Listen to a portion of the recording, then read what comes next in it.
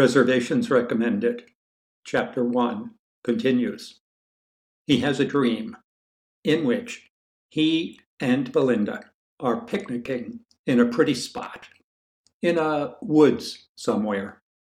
Their blanket spread out in a mossy glade, a brook flowing nearby. Just the sort of idyllic spot one always hopes to find for a picnic. In the glade, the sun is shining bright and strong, but woods and shadows surround them.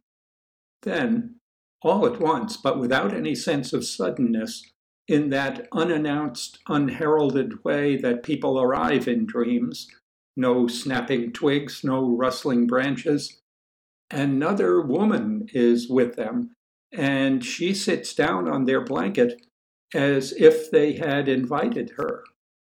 Have they invited her? Matthew isn't sure, but he has the feeling that he and Belinda know her well, in fact. Yes, she's a friend of theirs. They're glad to see her. The three of them are relaxed together, relaxed as one ought to be on a lazy day at a picnic in an idyllic spot like this. Even though they know this other woman so well, Matthew can't quite tell what she looks like. Her face is indistinct. It's quite a while before he realizes that she looks like, that she is Liz. Then the little glade is charged with sexuality. Liz stretches and settles onto the blanket. Rapid dream time takes over, and in almost no time at all, Liz is completely undressed. There she is, all of a sudden, naked, luxuriating in the soft air, the sun, on the blanket cushioned by the moss. Matthew has dream-sharp, dream-fuzzy impressions of her smooth skin, the dark triangle of her pubic hair, her small breasts, tight nipples. And then Belinda, to Matthew's great surprise, begins undressing too. But Belinda undresses in slow dream time. Matthew is surprised that Belinda is being so bold. It isn't like her. Even in the dream, Matthew recognizes that it isn't like her. And this makes him aware that he's dreaming, because he has to admit that it's incredible that Belinda would be stripping to lie naked in the sun in a woody glade with him and Liz, who has never looked better. Now the weather seems to have gotten a lot warmer. Both Belinda and Liz have tans, though they were rather pale when all of this began. Matthew didn't really notice how pale they were at the time. He realizes it only now that they're brown and oily.